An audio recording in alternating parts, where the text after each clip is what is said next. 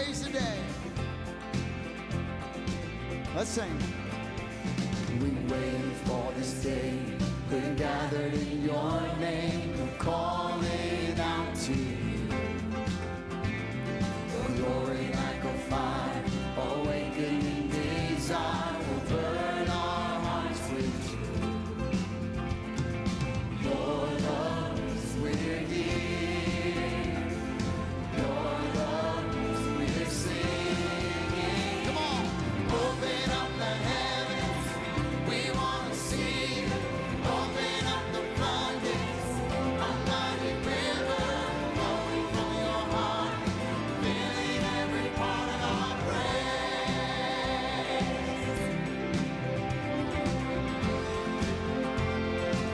Your presence in this place. Your glory on our face. We're looking to the sky. Descending like a cloud. You're standing with us now. Lord, unveil our eyes. Your love is we're near. Your love is we're singing. Come on and open up the heavens. We want to see you. Open up the floodgates. A mighty river flowing from your heart, filling every part of our praise. Open up the heavens. We want to see you. Open up the floodgates. A mighty river flowing from your heart, filling every part of our praise. Come on, church, let's sing. Show us your glory. Show us your power. Show us your glory, Lord. Show us your glory. Show us your power. Show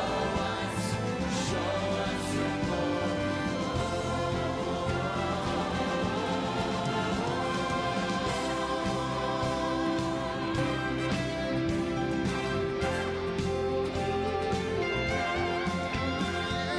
Open up the heavens.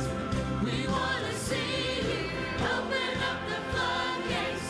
The mighty river flowing from your heart, filling every part of our praise. Open up the heavens. We want to see you. Open up the floodgates. The mighty river flowing from your heart, filling every part of our praise.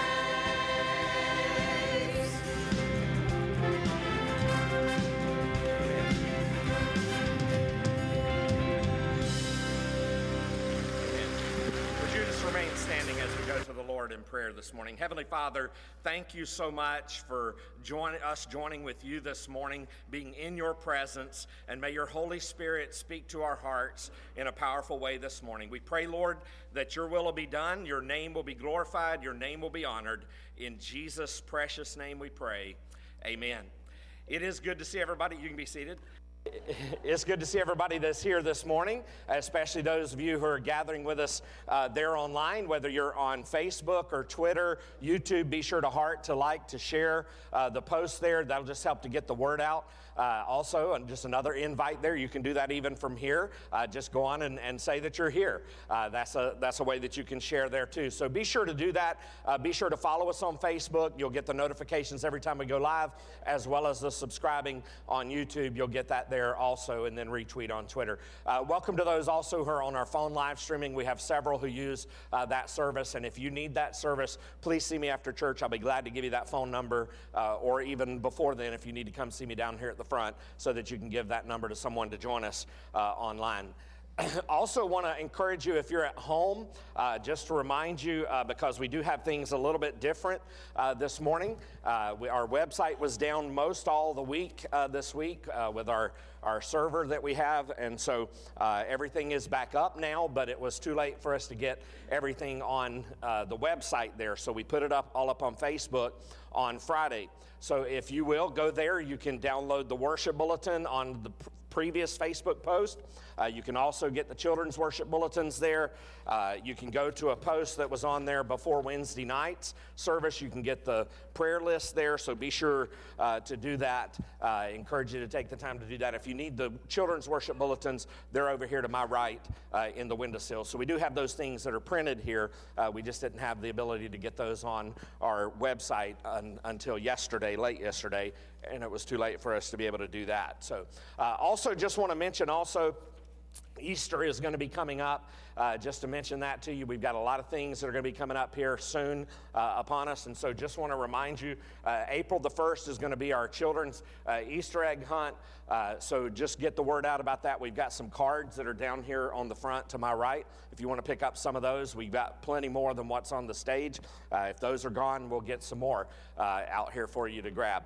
But we'll also have our sunrise service on April the 16th for Easter, as well as, or April the 9th, for Easter. And then we'll also have our regular service that our choir will be singing at 10:30 that morning. So just want to let you know about those things so that you can join us for those things. And there'll be more of that going out on social media too. But good to see everybody that's here this morning. Brother Mike, if you'll come and lead us. Morning all. Paraphrased, Isaiah 35:10 says, "The ransomed of the Lord will enter Zion singing and joy." Let's practice. Stand up and let's practice for what we're going to be doing eternally, praising the Lord. Let's sing 524, we're marching to Zion. Choir's ready, please.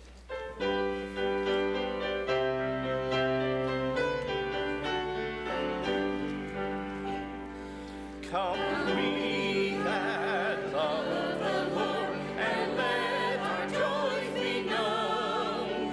Join in a song with sweet accord. Join in a song with sweet accord. And thus around the throne, and thus around the throne, we're marching to Zion. Beautiful, beautiful Zion.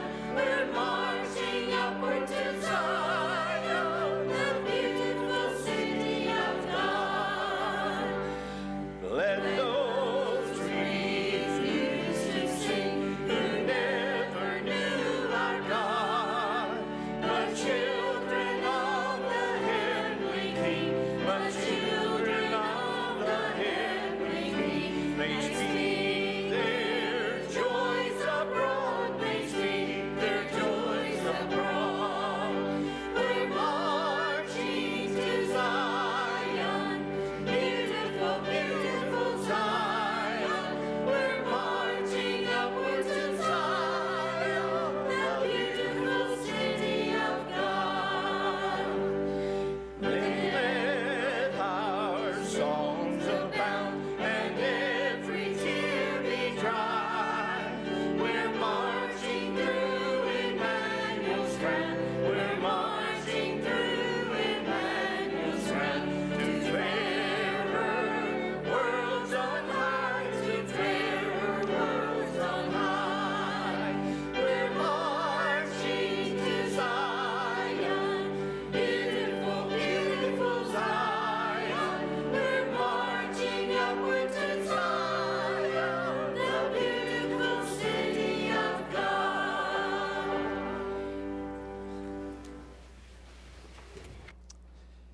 Amen. If you look at your bulletins, and if you're at home, hopefully you've gotten one downloaded from that previous post on Facebook, you'll notice that our missionaries of the week are Matt and Ruth Leahy. They're serving in Canada. In your prayer guides, they're on day 7, so I encourage you to still use that prayer guide all throughout this month. But rather than me telling you about their story, we want to share a video this morning about their story, so prayerfully watch and listen to their testimony. It is called The Rock because life here is hard. We're an island off the east coast of Canada, and from a spiritual perspective, it's mind-boggling how little churches there are. You know, my parents are from Newfoundland. My whole heritage is from here. And so we moved back to Newfoundland because it's a fantastic place to plant a church. When I first came to Newfoundland, I remember sitting on my couch praying and just feeling so sad that people that I didn't even know, I hadn't even met them yet, but they had no chance to hear the gospel. We are here in Kilbride, and there's a lot of young families here. And in 1892, the last church existed in Kilbride. It burnt down in 1892. And so the gospel hasn't been preached here in 128 years. And so we set out to have people in our home, because there's a term called CFA, come from away. If you're born on the mainland or anywhere else but Newfoundland, and you move here, you will always be known as a come from away. So we had to adjust our mindset and say, we are moving to Newfoundland and we are going to let God work. We know that that's probably going to be a long process. We are seeing the gospel transforming people. But still, when we are gathering on Sundays, I'm always reminded of how outnumbered we are.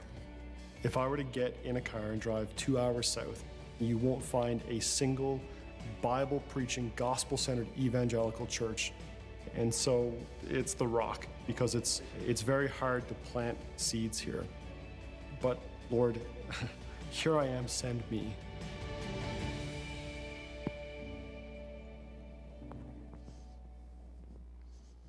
And so this morning we do want to pray for Matt and Ruth Leahy and their family, and praying for all of our missionaries around the nation and the world. So let's go to the Lord in prayer this morning. Heavenly Father, thank you so much for your presence this morning. Thank you for missionaries like Matt and Ruth who have answered the call to go to places that are hard to plant seeds.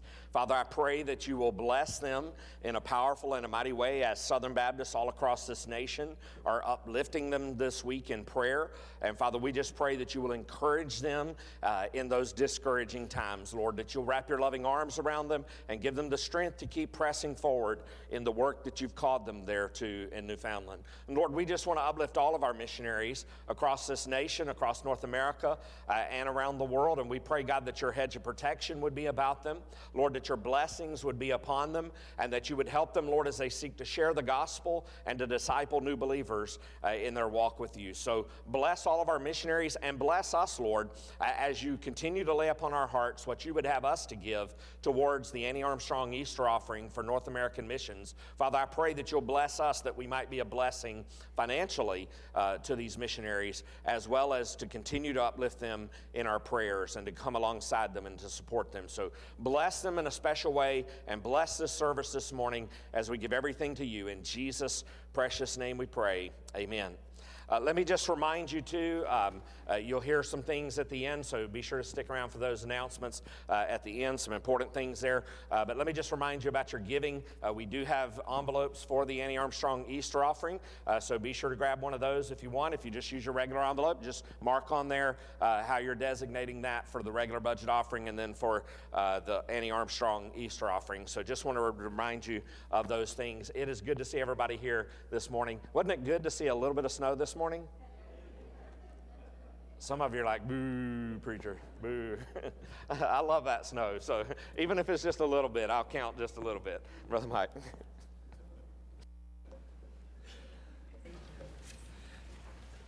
Continue our singing this morning in our theme with Song 314. Join us with Whosoever Will.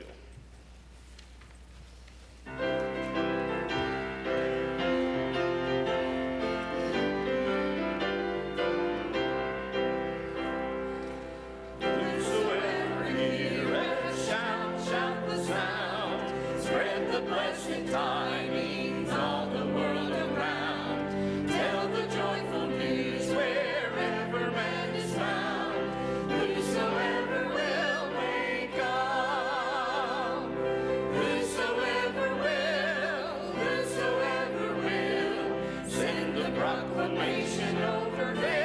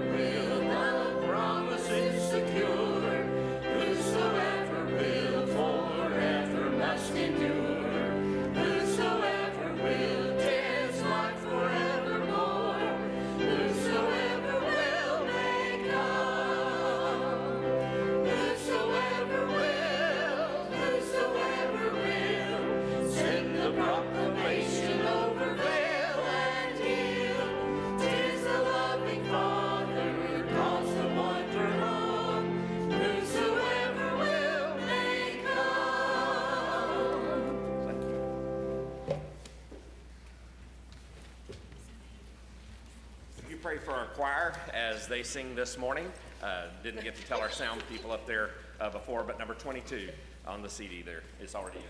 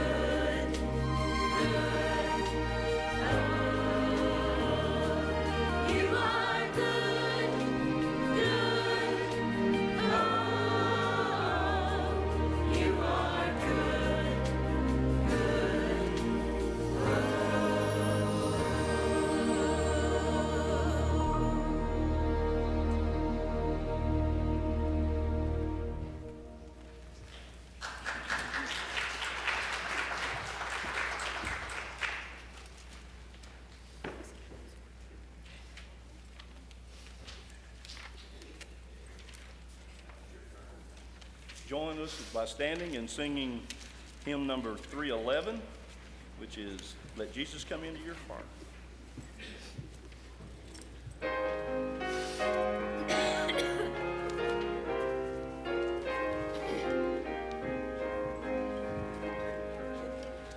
If you are tired of the load of your sin, let Jesus come into your heart.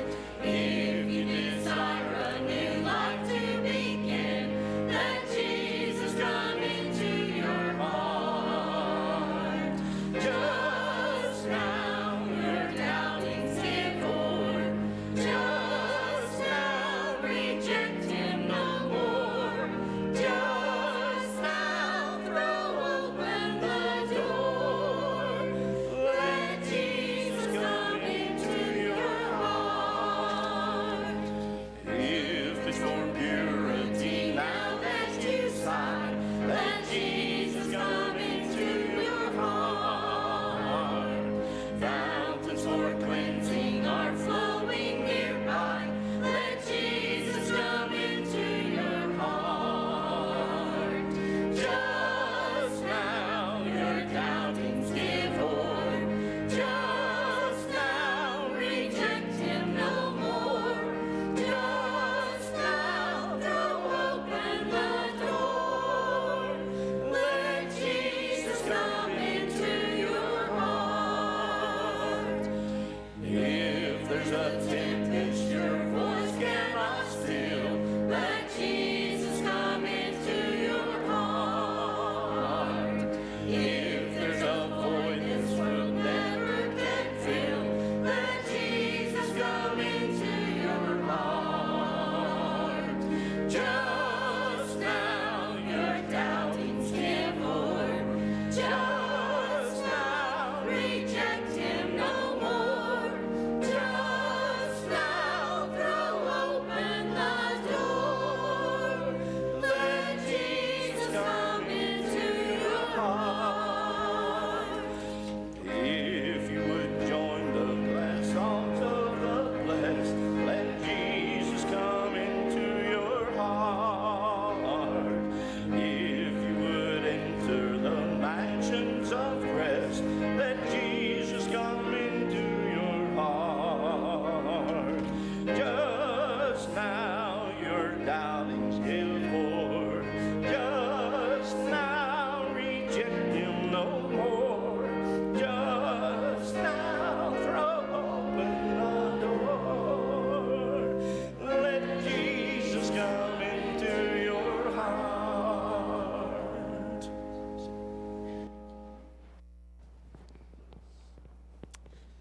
Amen. Take your Bibles this morning and turn to Matthew's Gospel once again. What I had intended to be one sermon has made it to three. And so this is the third part, three different parables here, but all with the same kind of emphasis in each one. And so just want to bring this here. There's so much in this parable itself, in the parable of the wedding. And so as Jesus is answering, as we'll see, that question, by what authority do you do these things? He is sharing these parables to answer that, and also to bring a word of judgment upon those who had rejected him. Let me just remind you, too, if you're a guest here with us this morning, be sure to pick up one of our guest bags that are on the sides of the stage, at the table at the bottom as you go out that way, or back here on the tables in the hallway. Be sure to pick up one of those. If you have a guest with you this morning, make sure that they get one. This has a lot of information in it about our church, as well as some gifts that we wanted to give to you. But we're going to be here in Matthew chapter 22 this morning, here in verse 1 down through verse 14. We're going to just read verse 1 through verse 4 right now. So let's stand as we read God's word in honor of his word. And again Jesus spoke to them in parables, saying, "The kingdom of heaven may be compared to a king who gave a wedding feast for his son, and sent his servants to call those who were invited to the wedding feast, but they would not come. Again he sent others servants, saying, 'Tell those who are invited, see, I have prepared my dinner, my oxen and my fatted calves have been slaughtered, and everything is ready. Come to the wedding feast. Let's pray.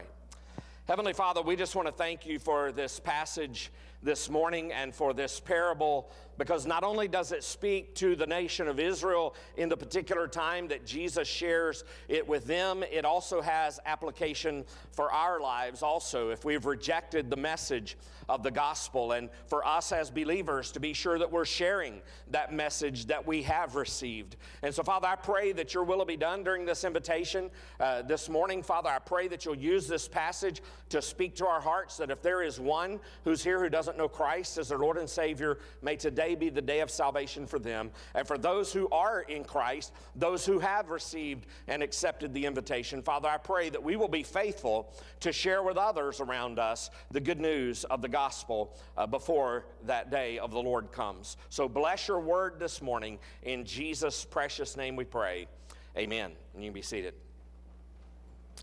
So if you'll remember, we had it there in the title. We've already talked about the parable of the two sons back in chapter 21, actually leading from verse 23 down through verse 32. We talked about the servants in the vineyard in that parable in verse 33 through verse 45. And now we come to chapter 22 here, and we see this parable of the wedding feast. Now this parable here is in the fourth major section of Matthew's gospel, which Matthew's gospel is focused on presenting Jesus as the king. It is written primarily to a Jewish audience, as Matthew was writing here, but there is application for us also, even if we're not Jewish. And so this section is all about the rejection of the king.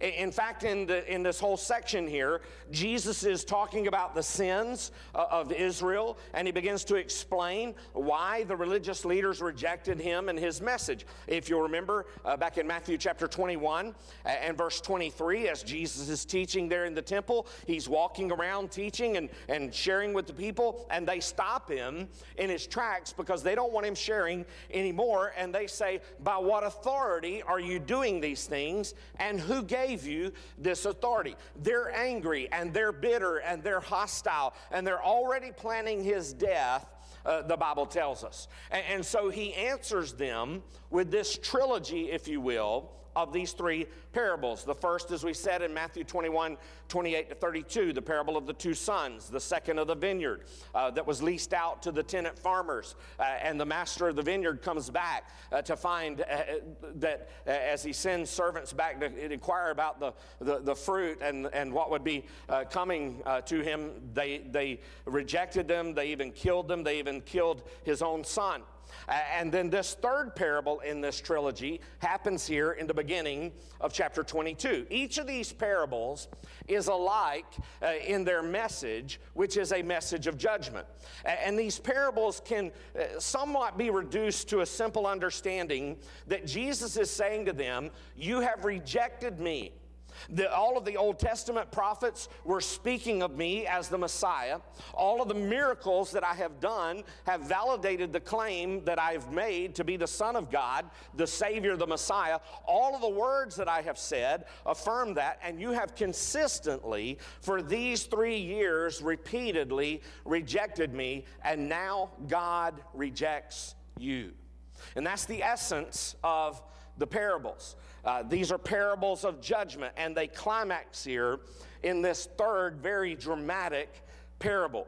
Now, this parable in particular is one of the most dramatic, one of the most powerful of all of Jesus's parables. It's a parable here of a royal wedding feast. Now, there's another place in the Gospels where there's another wedding feast parable, but it's different from this one because this one talks about it being a royal wedding feast. It's directed in a very specific way in its historical context. And yet, in general, it has a far-reaching implication even for us. And so I want us to see these 4 scenes in this parable that speak to us even today. Notice the first is the invitation is rejected.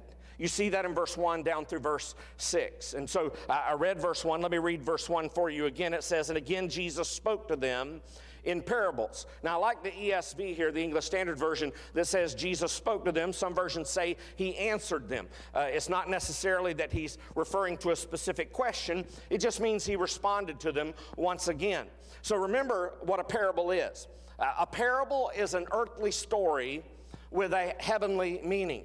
It started with things that they could understand, and would always move to things maybe that they couldn't understand, going from the known to the unknown, and then Jesus would make it known to those who were followers of his. And so here he draws for them a story which every one of them would not only understand, but would indeed set them up for its great spiritual truth. And so notice the beginning of verse 2.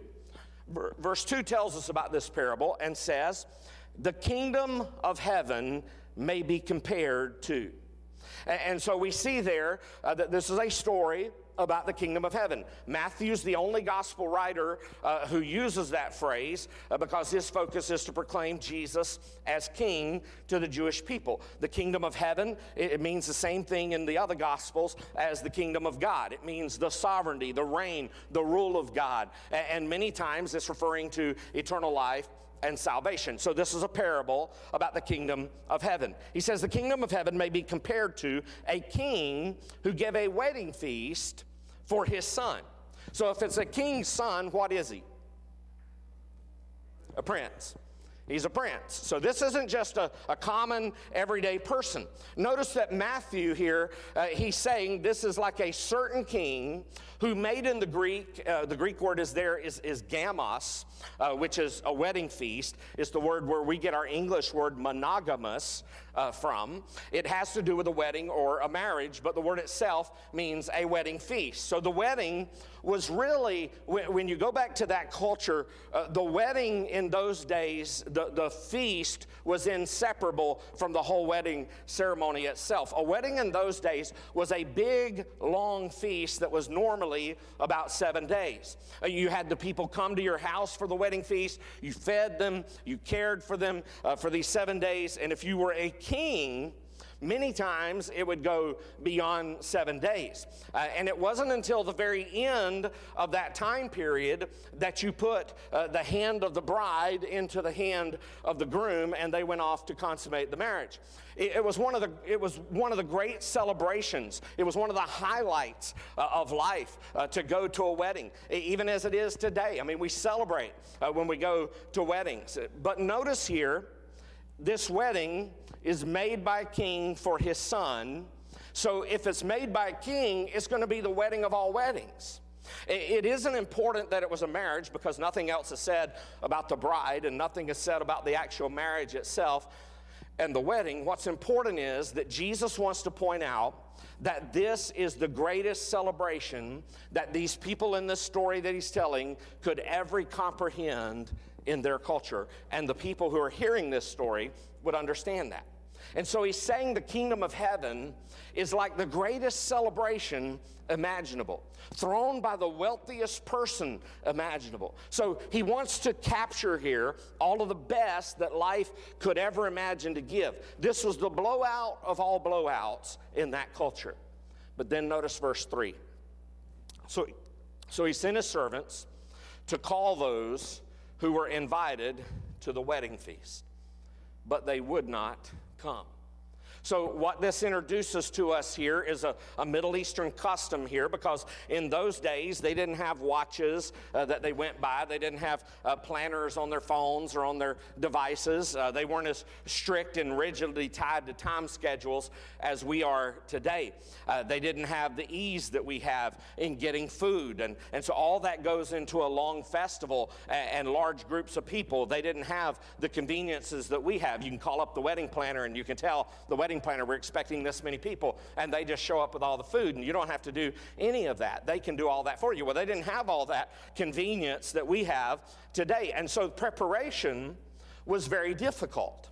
And so it tells us there in verse 3, his servants were sent to call those who were invited to the wedding feast. Now understand this, these people had already been invited. This is not the first invitation that they're getting to come. They've already received the invitations before. In other words, there had been a preliminary invitation. And so certain people had been given invitations to come to the king's wedding feast. And as far as we can tell from the text, they had accepted the invitation. If you accepted the invitation, that meant you were coming. That implied that you were coming. In fact, if you got an invitation from the king, what are you probably going to do? You're probably going to take that invitation and flaunt it around to everybody and say, look what I got. I got an invitation to the wedding feast for the son of the king. Have you? And we're honored guests. As soon as the servants come to tell us everything's ready to begin, we're going to go. And they would just go on and on and on. They would have maybe even gloated about the invitation. You could assume that from the text here. And they're already invited ones. And so now when the moment is ready to begin, the servants are sent out to these people to tell them, okay, it's time for you to come to the wedding feast. I mean, they didn't have a phone to pop out and say, hey, here's a text, send it to all your people in your contacts here. No, they had to send out messengers to go to all those people who had been invited to say it's time to begin the wedding feast. And so the servants, they go out to bring back the ones who have already been invited. And unbelievably, it says at the end of verse 3, they would not come. Wow. That's mind-boggling. As Jesus is telling this story and people are hearing him tell this, notice what it doesn't say. It doesn't say they couldn't come.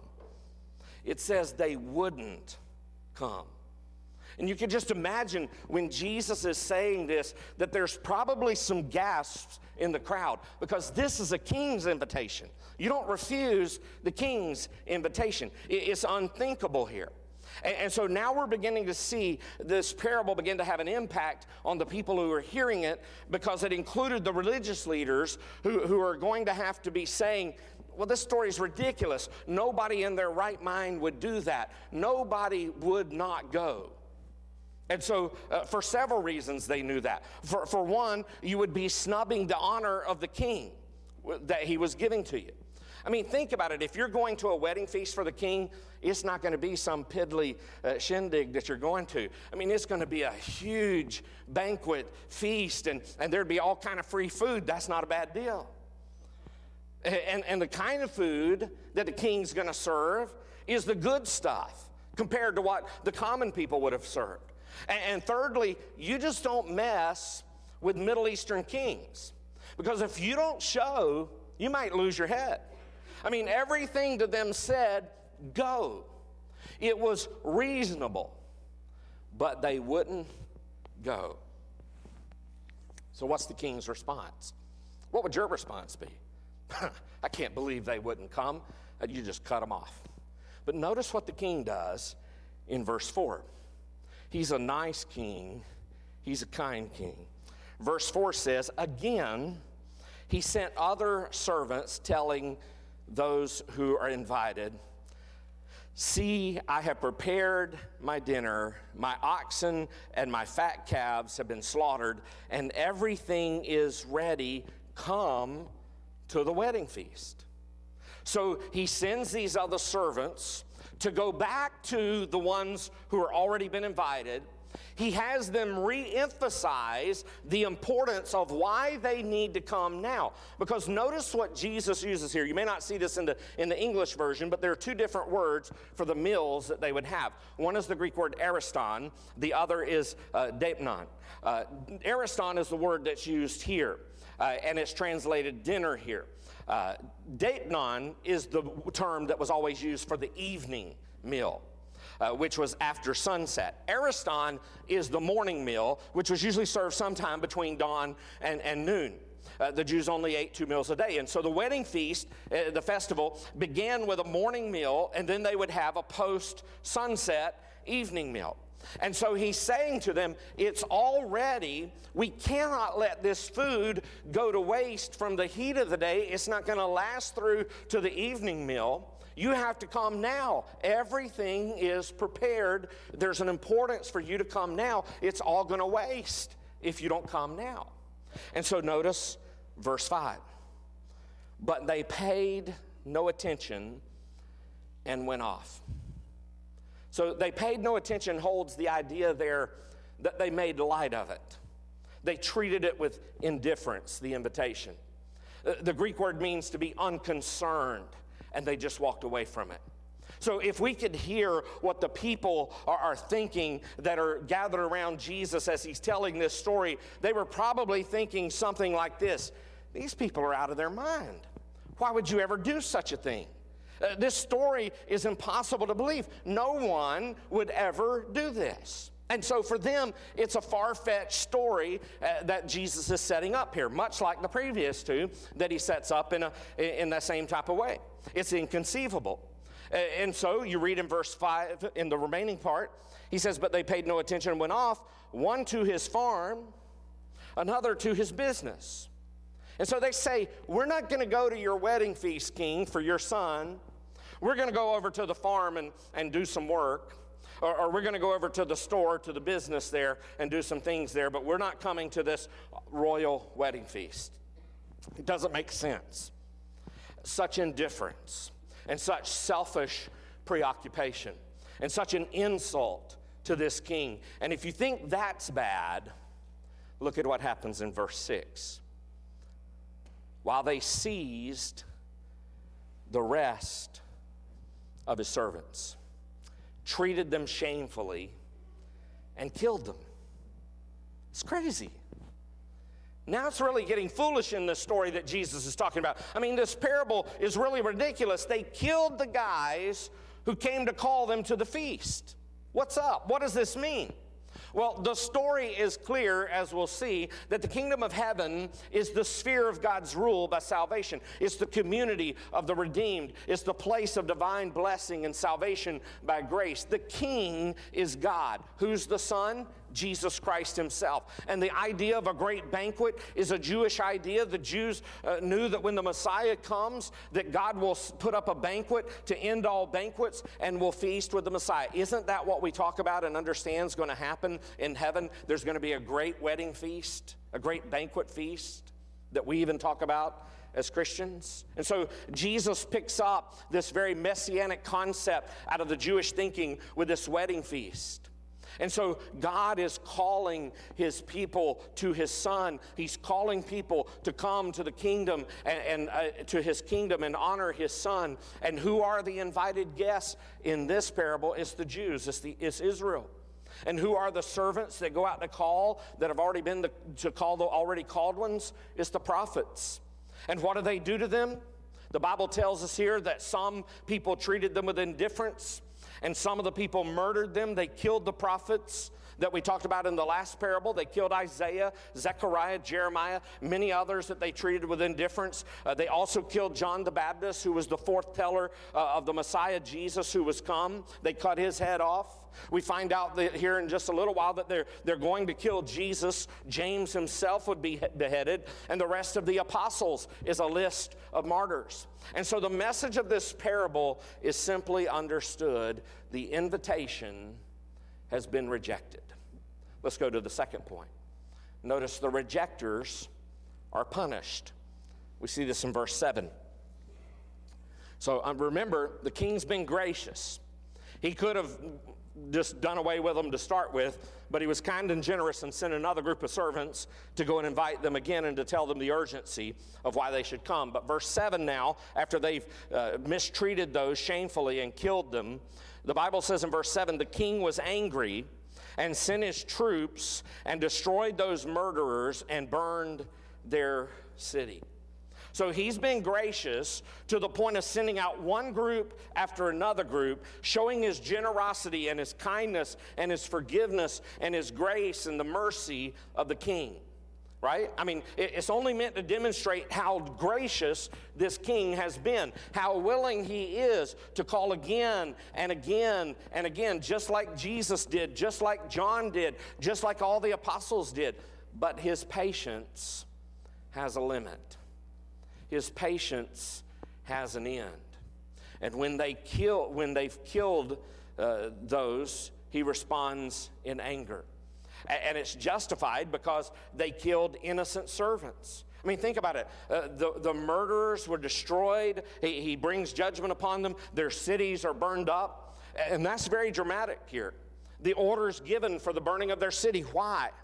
So he's still telling the story here. Verse 8 he says, and he said to his servants in verse 8, the wedding feast is ready, but those invited were not worthy.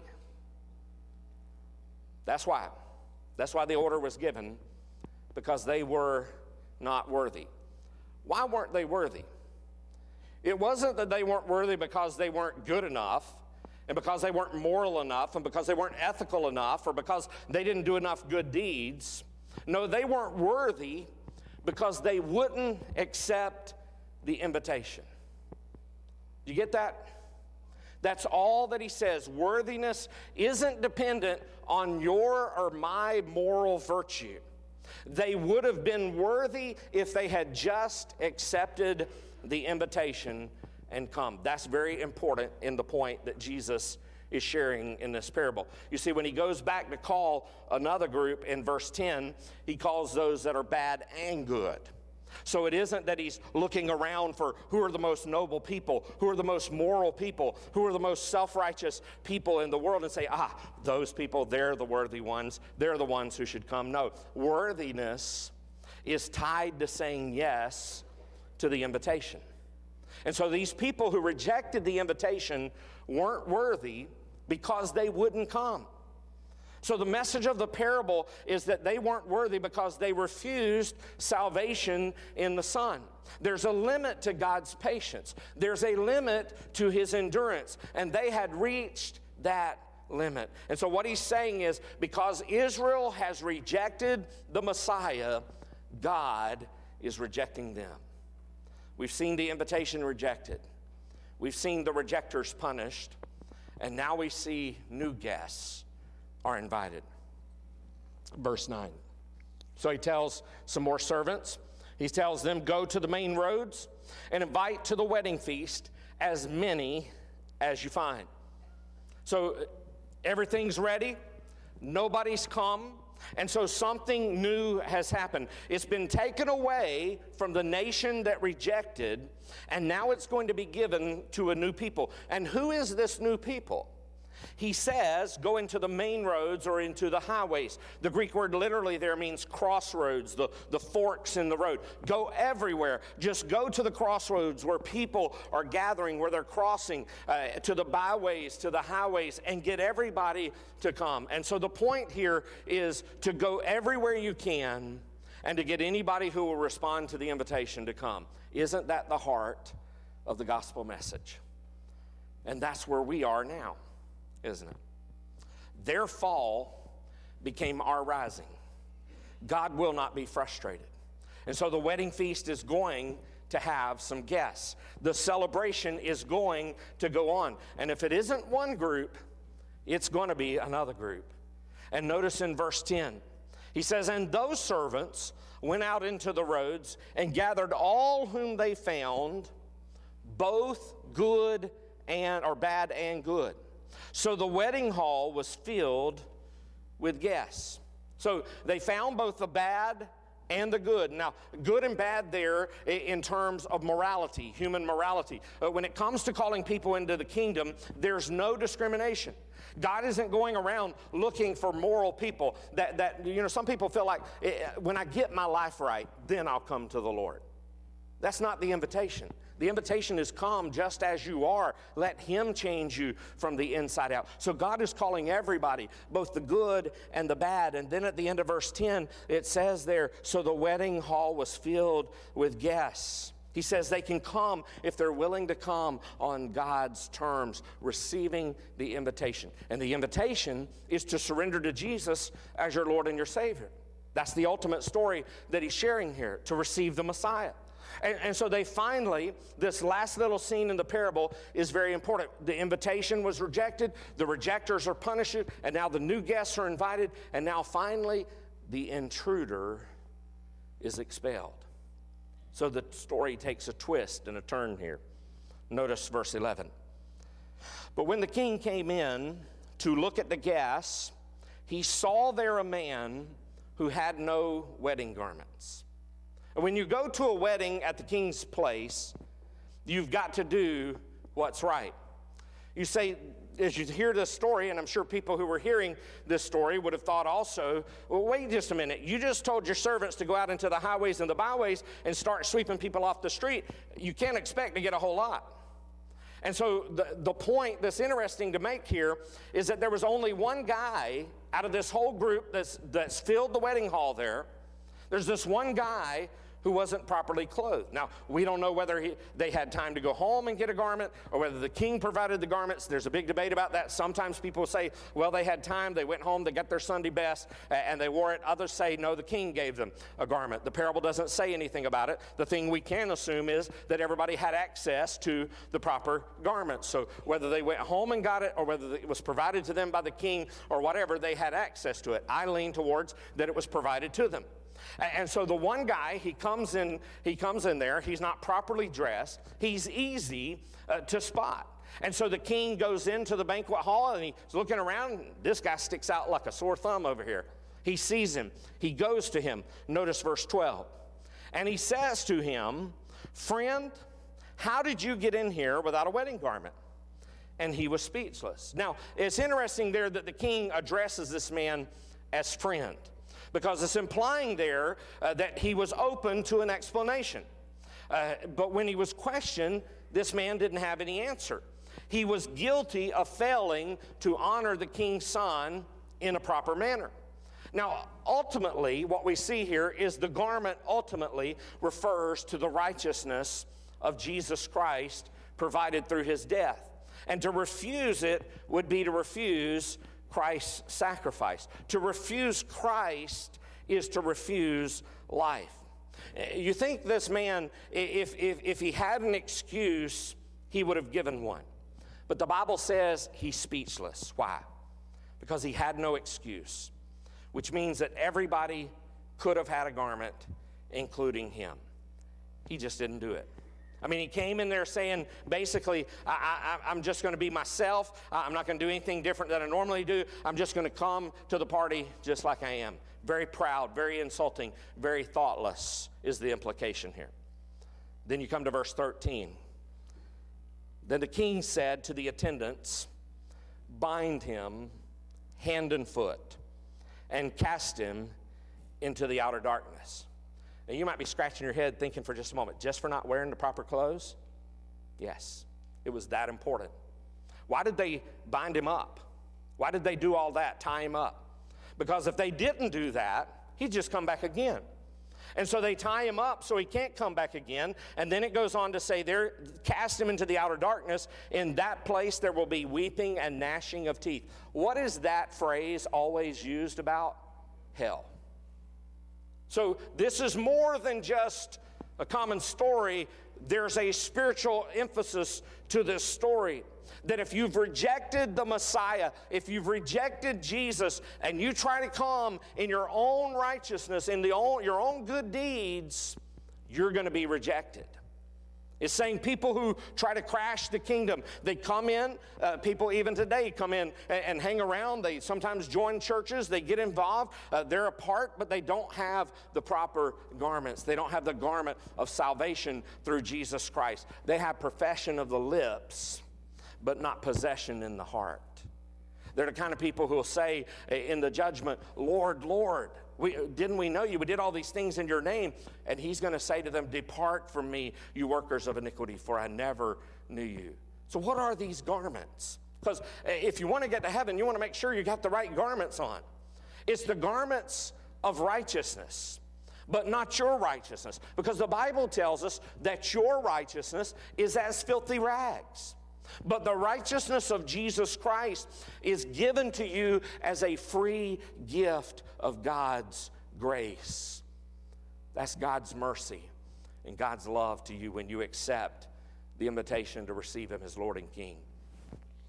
And so the king looked at this man, and he saw no righteousness, he saw no holiness, he saw no respect, he saw no godliness. He says, you don't belong in here. You can't crash the kingdom in this wedding feast on your own terms. And this wedding guest did what many people do. They profess Christ, while in their lives they show no evidence of a saving faith. He thought if his garments made him look enough like other Christians, then he'd be saved.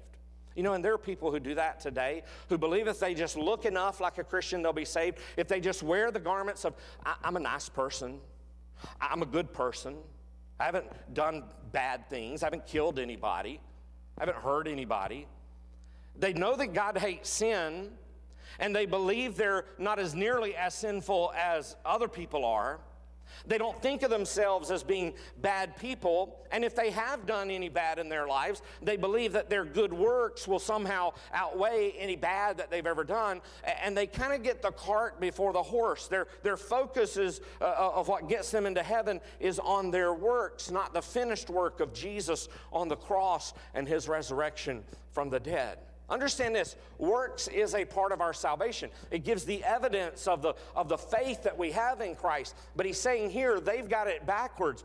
They're putting the works first. If I do enough good works, that will get me to heaven. And that's why there's a difference between the good works of a true Christian who is clothed in the righteousness of Christ and the good works of the world. There are good works that people in this world who are lost do. They do philanthropic things and good things. But that's why the worldly good works are, as the Bible tells us, as wood, hay, and stubble, or as Isaiah says of our righteous good deeds, they're as filthy rags, unworthy, good for nothing. This guest had been ungrateful. And when those kind of people are ungrateful to God, and they're confronted, it reveals a deep-seated rebellion that they have against God's authority. They have no joy in God. They have no real desire to read or hear his word. They continue to pursue the fleeting, empty things of this world that it has to offer. But they end up miserable and angry with God and think, I'm a good person. Why is all this happening to me? In the end, this is a story of eternal rejection. This wedding guest and those who only profess Christ with their lips and not in their heart where it changes their lives, they reject God until finally he rejects them and they're rightly punished and cast into darkness forever. So now we come to verse 11 through verse 14. We're looking here in verse 11 through verse 14 at the Gentiles. Because Israel had treated Jesus with indifference and hostility, but many today have too. Israel was set aside for judgment. Many today will be too. But understand this, you're here this morning, you're watching online this morning, there is still hope for you today. He says to all the rest of the world, come. But don't think that you can come on your own terms. You have to be clothed with his righteousness by faith in his death and his resurrection. And so the whole thing closes here in verse 14. He says, for many are called, but few are chosen. In other words, the call goes out to the whole world. Isn't that what the gospel message is in John 3:16? For whosoever believes. It's for the whole world. Anyone who will trust in Jesus as their Lord and their Savior. So the call goes out to many, but few are chosen because few accept the invitation. So understand that. The gospel invitation is sent out everywhere. Some are indifferent. Some are hostile to the message. Some try to crash the kingdom on their own terms, but few are chosen. The question for you this morning is this: have you accepted the invitation? Not just with your lips, but in your heart, that he's changing your life from the inside out. And if you have accepted the invitation, are you like his servants, going into the highways and the hedges and compelling people to come in, going to the crossroads where people are and sharing with them the good news of the gospel of Jesus Christ? Whether that's sharing with your family members or that's sharing with your neighbors or your co-workers, have you invited others to the wedding feast? If you haven't, let me encourage you to do that before it's too late. Let's pray. Father, we know from this parable and from the things we see in this world even today that there are those who dare to come before the King while they're still defiled with all their pagan sin, and we're condemned just like Israel, who persistently refused to come at all to receive Jesus as the Messiah. Lord, I pray that we would not think of ourselves better than others. Lord, may we know that all can come on God's terms. Lord, help us to have faith in the Savior, the Lord Jesus Christ.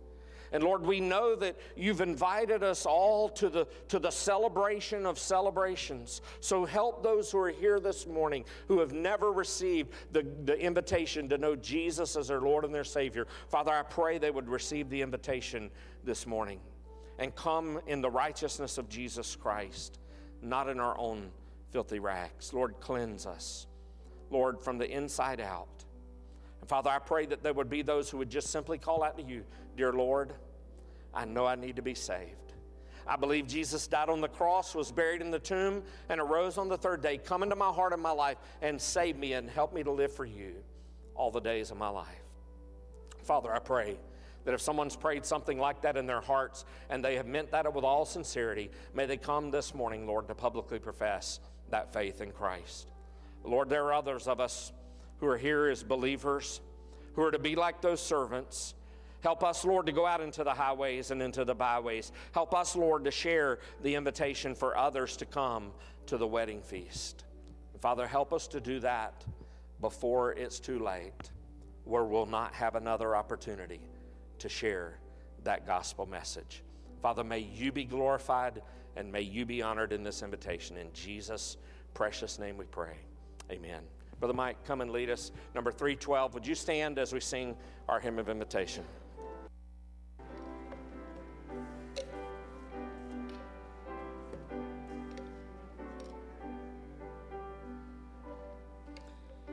Softly and tenderly Jesus is calling, calling for you and for me.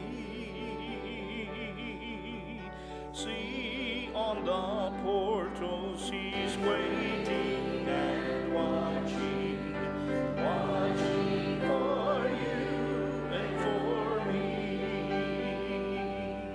Come home, come home. Ye who are weary, come home. Earnestly, tenderly, Jesus is calling, calling, oh sinner, come home. Why should we tarry when Jesus is pleading, pleading for you and for me? Why should we linger and heed not his mercies, mercies for you and for me? Come home, come home. Ye who are weary, come home. Earnestly, tenderly, Jesus is calling, calling, oh sinner, come home. And you can be seated for just a moment, Brother Bobby, if you'll come.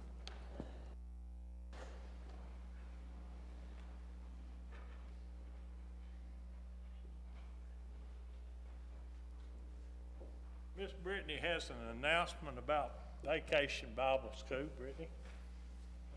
Good morning. First, our next Vacation Bible School meeting will be the 30th of April at 4 p.m. So if you are helping with VBS, it would be important for you to be there. VBS kickoff will be the 3rd of June at 5, and then VBS is the week of June 5th through the 9th. So you could sign your kids up. Are we doing pre-registration? Yeah, okay. So whenever that opens, we'll let you guys know. And then if you teach a Sunday school class, if you can meet me right up here at the front right after service so I can just talk to you for a quick second, I would greatly appreciate it. Thank you.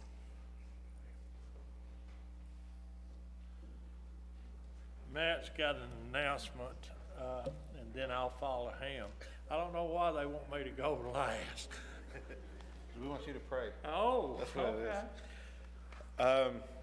I want to invite y'all tonight too at 4 o'clock, to come or 5 o'clock, sorry, to have an opportunity of prayer and also gospel training, so that next Sunday is our Share Sunday, so that we go out to the highways and byways to share Jesus with those around us. So if you're interested, if you would prayerfully consider just coming tonight and just kind of praying with us, walking through how we could share the gospel with people. And so we've done it the past 2 months on the last Sunday, and so next Sunday is going to be Share Sunday. So I want to encourage y'all to be there, and we'll meet upstairs in the youth room and just kind of go through any questions or maybe some fears you may have and why we have those fears. And so it'll be a good opportunity to talk through some of that as well. Thank you. Okay, thanks. There's a couple of announcements. Don't forget, tonight we have our quarterly business meeting. We'll be talking about restoring our pews or whatever, and the buildings and ground will be presenting that. Also, we got an updated be in prayer for our Easter egg hunt. That's one of our major events to reach out children. We get in and around 350 people, that something like that. So Miss Linda has asked if you can help with food preparation on Friday night, or hiding the eggs on Saturday morning, or helping with the games, or being here to talk with people or help with traffic. The Easter egg hunt is on Saturday afternoon. There's a sign-up sheet out on the bulletin board and outside Pastor Jim's office. As far as announcements, I think that's all the announcements. Have a couple of prayer concerns. Like for our church to remember Brother Sidney Gibson. His wife, Miss Sandy, passed away. They had a memorial service for her yesterday. Also, Brother Sidney's having some problems. Talked with him. He's in a wheelchair. He says that he's had all these tests, and they say, well, it's not this, but he's still having trouble. His speech gets blurred sometimes, and he has a hard time walking. So remember that, family. Also, be in prayer for Betty Glazner, her family, and the passing of Lee. Winford Daniel is Betsy's cousin, and also Beverly Daniel's brother-in-law. He passed away. Remember that, family. And if you will remember, Sandra Wales had to carry her to the emergency room yesterday with kidney stones. They transferred her up to Vanderbilt because they said the kidney stone was too big for them to handle. But then they sent her back, so I'll have to check on what's going on. So be in prayer for her, be in prayer for our church, for each other, for Brother Jim and Brother Matt and Brother Mike and others that lead us. Is there any other concerns that we need to be concerned about?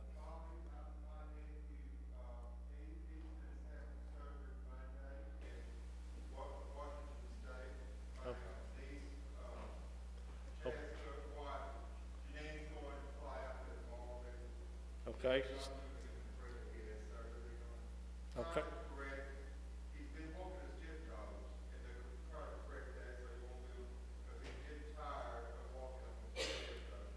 Okay. So we want to remember Brian's nephew. Let's go to the Lord in prayer. Father, again, we want to thank you for being able to come into thy house today. We want to thank you for each person here. But Father, we ask that you be with the ones that couldn't be here in a special way. We thank you, Father, for who you are and what you've done for us. We thank you for our church and for Brother Jim and his leadership as well as others. Let us go now in peace, giving you the honor and the praise that passes all understanding through your Son, Jesus Christ. Amen. Thank you.